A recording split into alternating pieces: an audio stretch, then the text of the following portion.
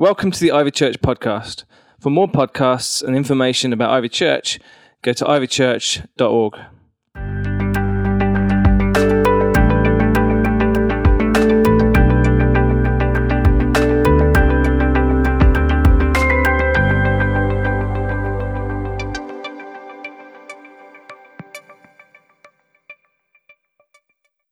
Hey Ivy, I hope you had a great Christmas. I hope last year was a fantastic year.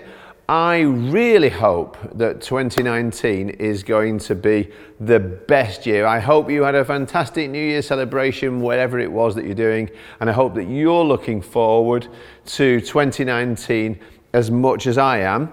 When I am happy to announce Ivy's year of hope. See, I said it. I don't know if you noticed it, but I said it quite a few times before. A little bit of a clue there. We always have at Ivy a year of, where at some point I kind of go away and get away with God and try and ask him, Lord, what's our year going to be marked for in the future? What's this year going to be marked for? And I love that 2018 was a year of prayer. And we had some great things to celebrate as answers to prayer. We also had some hard things to come through. And really was only through prayer, only through absolute dependence on God, we've been able to see some breakthrough and some changes in so many situations, many which we continue to pray for that breakthrough in 2019. But we do that with hope, because we can always have hope, because we always have Jesus. Jesus is our future hope in our present tense. No matter how tense the present feels, we have got a future hope, and that hope has a name. And the hope we have the person we've put our trust in is Jesus Christ. God wants you to have high hopes in 2019. What is your hope for 2019? Do you have high hopes or low expectations?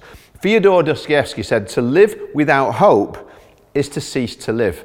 So it's been said, you can live for however long, however many months without food, or however many days without water, but most of us just can't last very long at all without hope. It's like oxygen. It's something that we need to be able to live, to have hope. So do you have hope for the future? As you look at 2019 now opening up, do you have hope? I hope so, you might say. Well, that's okay, but as Christians, we can go further than I hope so about hope. We can go into I know so, because I know the one in whom I have put my hope in. I know who I'm trusting in for the future. So many people put their trust in all kinds of different things and their hopes in various things, or even various people. I wonder what it is that you've been putting your hope in, and where you're going to choose to place it in 2019.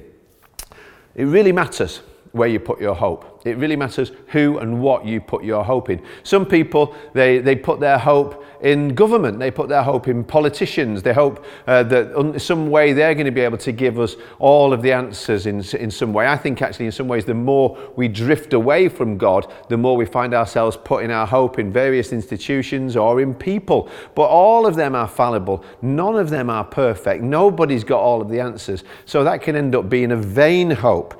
Some people want to put their hope in money. Maybe if I get a lottery ticket or something and win it, or maybe if my boss gives me a raise, in all those ways I can put my hope in money, and that will give me some sense of hope. But again, the Bible actually warns us. It says, warn those who are rich in this present age not to put their hope in wealth, which is actually really deceptive. That's the problem with money. When it's all coming great, we feel like we've got lots, then we can have hope. And then as soon as it goes, we lose our hope with it. If we love money more than we love our purpose in life, then what we'll end up doing, if we're not careful, is when we feel like we've lost the money, we'll also lose our purpose, and therefore we'll lose our direction.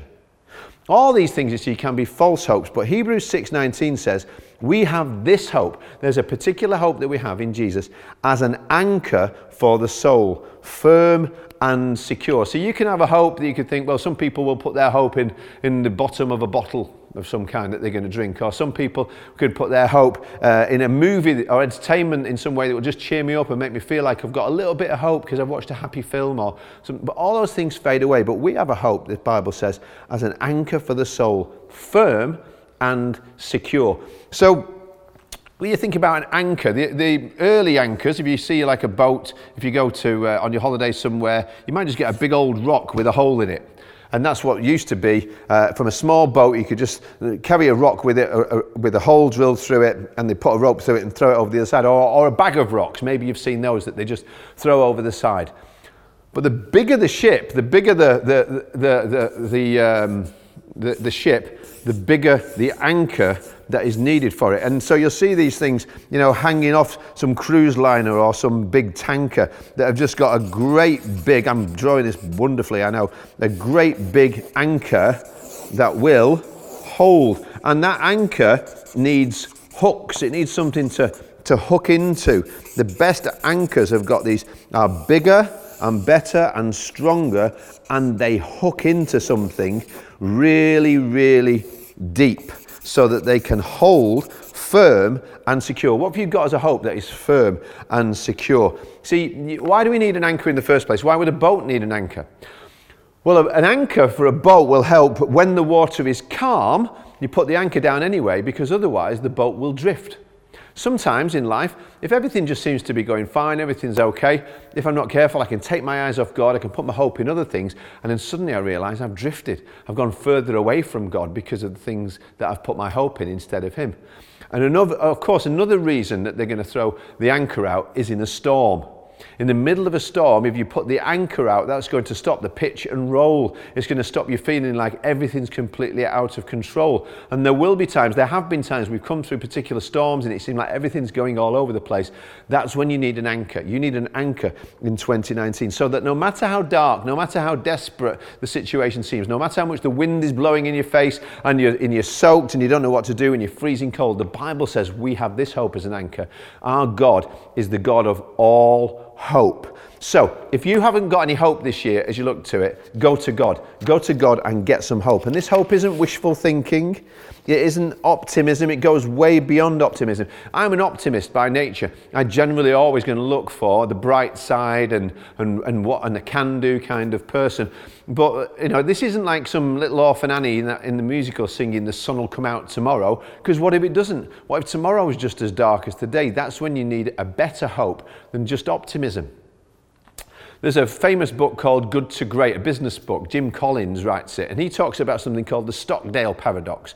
This was a very highly decorated American officer who was put in the Hanoi Hilton in the Vietnam War. This Jim Stockdale, admiral, he was brutalized, he was tortured, he was starved. He had all these terrible things happen to him while he was a prisoner of war.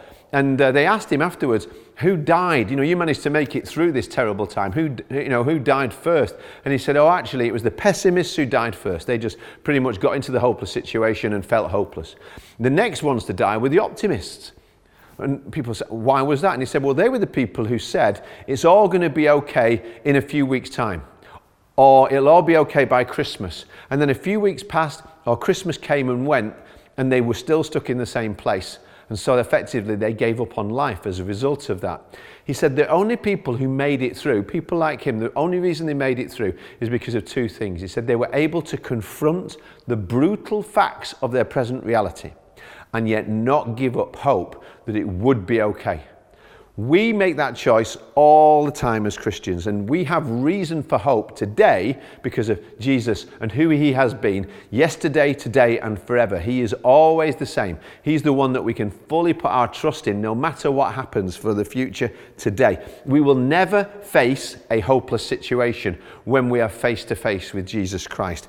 And I just love one of the prayers that the Apostle Paul prays. Romans 15 verse 13 says, "May the God of hope fill you with all joy and peace as you trust in Him, so that you may overflow." The Amplified Version says bubble over with hope by the power of the Spirit. That's what I mean when we're talking about Christian hope. Erwin McManus says this kind of hope lifts us out of the rubble of our failures, our pain and our fear, to rise above what at one point seemed unsurmountable. Our ability to endure, to persevere, to overcome is fueled by this one seemingly innocuous ingredient called hope. Last year, many times I personally and we as a church kept going back to a particular passage in John's Gospel where Lazarus, in John chapter 11, Lazarus died. You're probably familiar with the story. This is a time of obviously of death, of bereavement, of mourning, of confusion. And in the middle of all of that, the question that's raised by those who are left behind is, where was God? Where were you, God, when that happened? I'm not going to go through the whole of the story. I encourage you to read it again to encourage you. But in verse 23, when Jesus finally arrives on the scene, and for people it seems like maybe it's too late, and why weren't you here when we most needed you?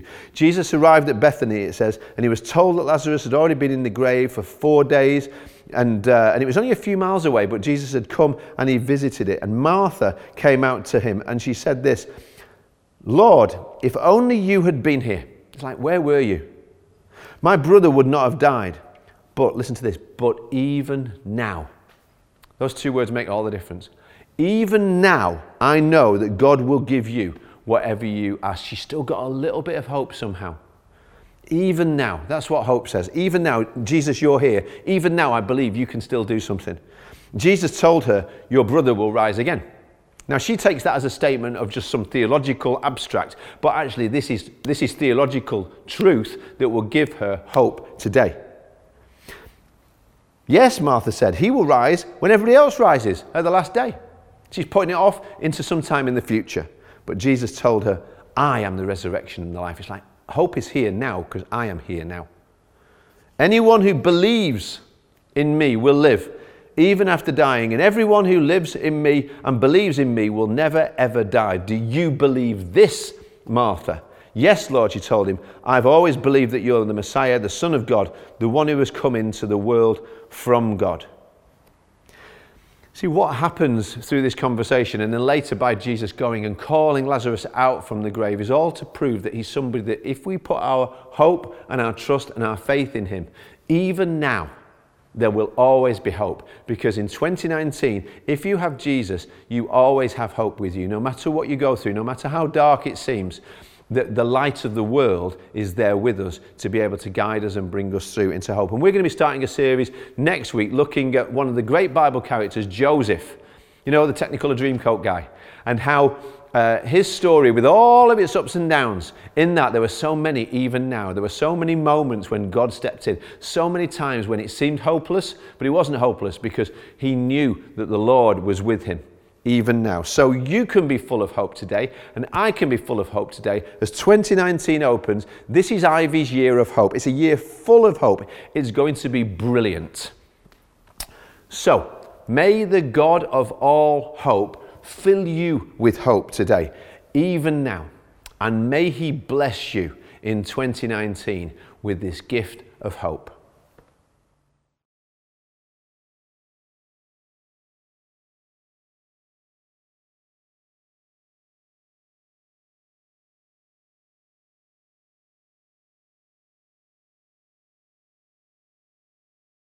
Thanks for listening. For more podcasts, go to ivychurch.org/media.